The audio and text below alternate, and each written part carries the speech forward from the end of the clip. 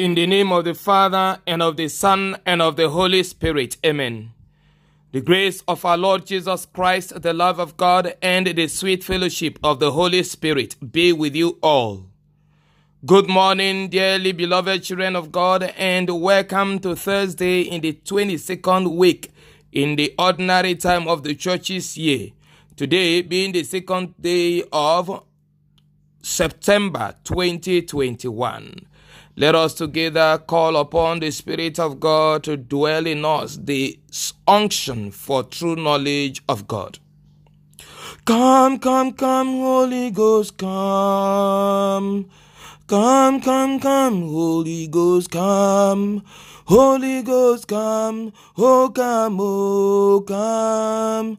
Holy Ghost, come. Oh, come, oh, come, come, come. Dearly beloved children of God, the title of my homily today is The Knowledge of God is Indeed Through Power. The knowledge of God is indeed through power. The first reading today is taken from St. Paul's letter to the Colossians chapter 1 from verse 9 to verse 14. And the gospel reading is taken from the Gospel of Luke chapter 5 from verse 1 to verse 11. Dear children of God, we are very much familiar with this statement. Knowledge is power. However, today I qualify the knowledge I'm talking about and the kind of power I'm talking about. Dear children of God, motivated by this coinage, knowledge is power. Many have gone into different form of things in search and in their quest for knowledge. In order to succeed in life, success understood from various backgrounds and perspectives. Many have done so many things in their quest for knowledge. Many spend so much of their quality times filling themselves mentally with pieces of information and elements of knowledge that does not, in essentially speaking, beneficial to them. It may be beneficial to them temporarily, it may be beneficial to them bodily, it may be beneficial to them materially, but in essence, in the final analysis, this only amounts to destroying them. Little wonder then the Bible says that there are ways that seem so right or righteous to man, but the end thereof is destruction. Today I bring you, dear child of God, the knowledge that is indeed through power. And that knowledge is the knowledge of God. In the first reading, St. Paul, after praising the people, the church in Colossia, said this to them as a reason for his praises for them. He says, they never ceased in praying for them, asking that they may be filled with the knowledge of the will of God in all spiritual wisdom and understanding. And that is what I pray for you today, that you may be filled with the knowledge of the holy will of God in all spiritual wisdom and understanding. And what will be the effect of this? To lead a life worthy of the Lord. To lead a life worthy of the Lord, fully pleasing to Him, bearing fruits in every good work and increasing in the knowledge of God. So you see, once you have the knowledge of the will of God, you will be filled with spiritual wisdom and understanding, which surpasses all knowledge, which surpasses all understanding, and which surpasses all wisdom. And then you will now be fruitful in every kind of good work, every good kind of good work, and increase in the knowledge of God. And then he added, may you be strengthened with all power, according to his glorious might, for all endurance and patience with joy, giving thanks to the Father. So Paul understood it clearly that it is this knowledge of God that brings about the power that comes from God that will enable us to endure and live patiently amidst the trials and challenges of life, even in the midst of all this, giving thanks to God. And that is what I pray for you today, that your strength in God will not fail you. This very injunction of Peter was brought to the fore by the encounter Jesus had with Peter in the gospel reading of today. The first thing, after Jesus has finished teaching the crowd by the lake of Gennesaret, he entered into the boat of Peter. Number one step, he entered into the boat of Peter. If you allow God into your life changes for good. Remember when the apostles, stood the chance, the danger, the risk of being drowned on the high sea. The moment Jesus entered into their boat, there was calm on the sea, and they got to their destination. And after getting into the boat of Peter, the second thing was Jesus started teaching. He taught the crowd. And Peter, listening to this teaching, was filled with the knowledge of the will of God, as St. Paul will talk about in the first reading.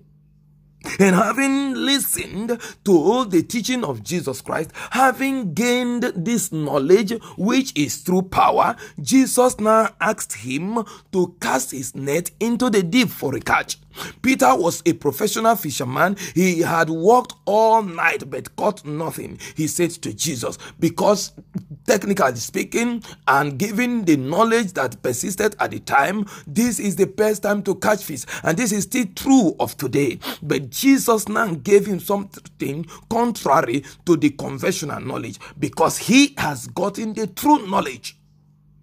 He has gotten the knowledge of God, and he cast his net, and he got a catch that not even his boat alone could contain, that he couldn't drag into his boat all alone, that he had to call upon his partners, and they filled 2 boats, which is unusual. This is the third step. When you have God in your life and you take his instruction, now the knowledge of God leads to obedience to the orders, the instructions, the statutes, and the commandments of God. That is the number 3 step. Once you have God in your life, you listen to his teaching, and when you listen to his teaching, you obey him, because you are now filled with the knowledge of his will. We do not know the will of God just for knowing sake. We know the will of God in order to do the will of God. When we do the will of God, we learn to take orders from God. In our taking orders from God, we succeed in every life endeavor. We now have the power to endure patiently all the circumstances of life, because we know we shall eventually come to glory, as it happened in the case of Peter through this great catch.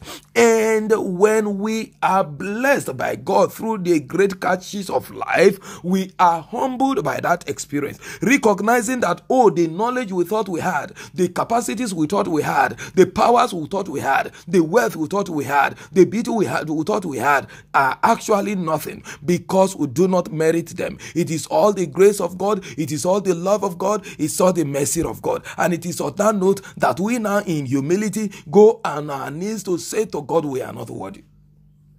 At that stage, we become more hungry for the Lord. We become more desirous of God. We become, we thirst more for God. And that is why at this point, Jesus could not say to Peter, you have caught a fish, but now you shall become a fisher of men. You shall now be catching men, dear children of God. This is what happened, and Peter left everything, this huge catch, to follow God. Now, why did he follow Jesus Christ? Because he realizes that even though this appeared now to be a very lucrative business, with Christ, he shall have a greater wealth, a greater blessing. Dear children of God, that is why I say to you today, the knowledge of God is indeed what? The true knowledge. The knowledge of God is indeed true power, rather.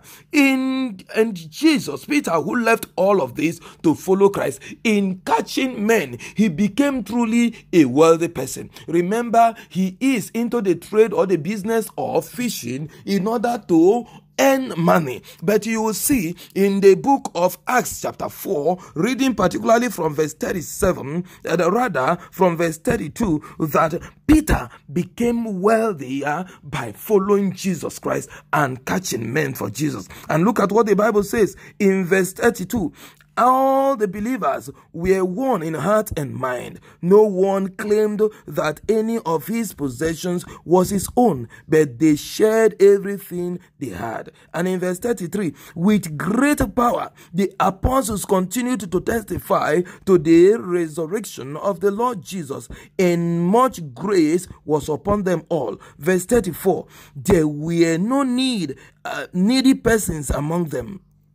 For from time to time, those who owned lands or houses sold them, brought the money from the sales, and put it at the apostles' feet, and it was distributed to anyone as he had need. Verse 36, Joseph, a Levite from Cyprus, whom the apostles called Barnabas, which means son of encouragement, sold a field he owned and brought the money and put it at the apostles' feet. And this team was led by Peter. So you can see that Peter now, who followed Jesus, leaving everything behind, eventually become not just wealthy, not just powerful, not just influential, but became as great as Jesus. For Jesus gave him power to do all the mighty works that he himself did. Dear children of God, we live in a generation where we give so much attention to the things of this world and little or no attention to the things of God. We are knowledgeable in the things of this world. People spend millions of nairas and dollars going overseas on studies, but they had little or no time to study about God, to learn about God. Many will spend a lot of time, their data, on watching different programs online, but they will not spend up to 10-15 minutes without complaining, listening to a homily, listening to an audio, learning about their faith, learning about God. They can spend hours, they can spend so much money on data, making subscriptions to watch different programs that do not benefit them either on cable or on the internet, yet they will have little or no time for the things of God. Today, God invites you to come to Him, drink from the wealth of His knowledge, know His will, live according to His will, take orders from Him, and see yourself experience what true power is. For God has come to give us the knowledge that brings about true power. Power in material resources, power in spiritual resources, power in mental resources, power in psychological resources, power to take charge of your world and to succeed. May God, whom has drawn you to Himself and nourished you with this word of knowledge today, manifest in your life the power of His presence through Christ our Lord. Amen. Be sure of my prayers and my blessings always, and do not forget to key into our 9-day beginning of the month novena and intensive prayers by praying with Isaiah 62 from verse 1 to verse 10 and Psalms 125, 126, 127 and 130. The Lord be with you. May Almighty God bless you, the Father and the Son and the Holy Spirit. Amen. Be assured of my prayers and my blessings always.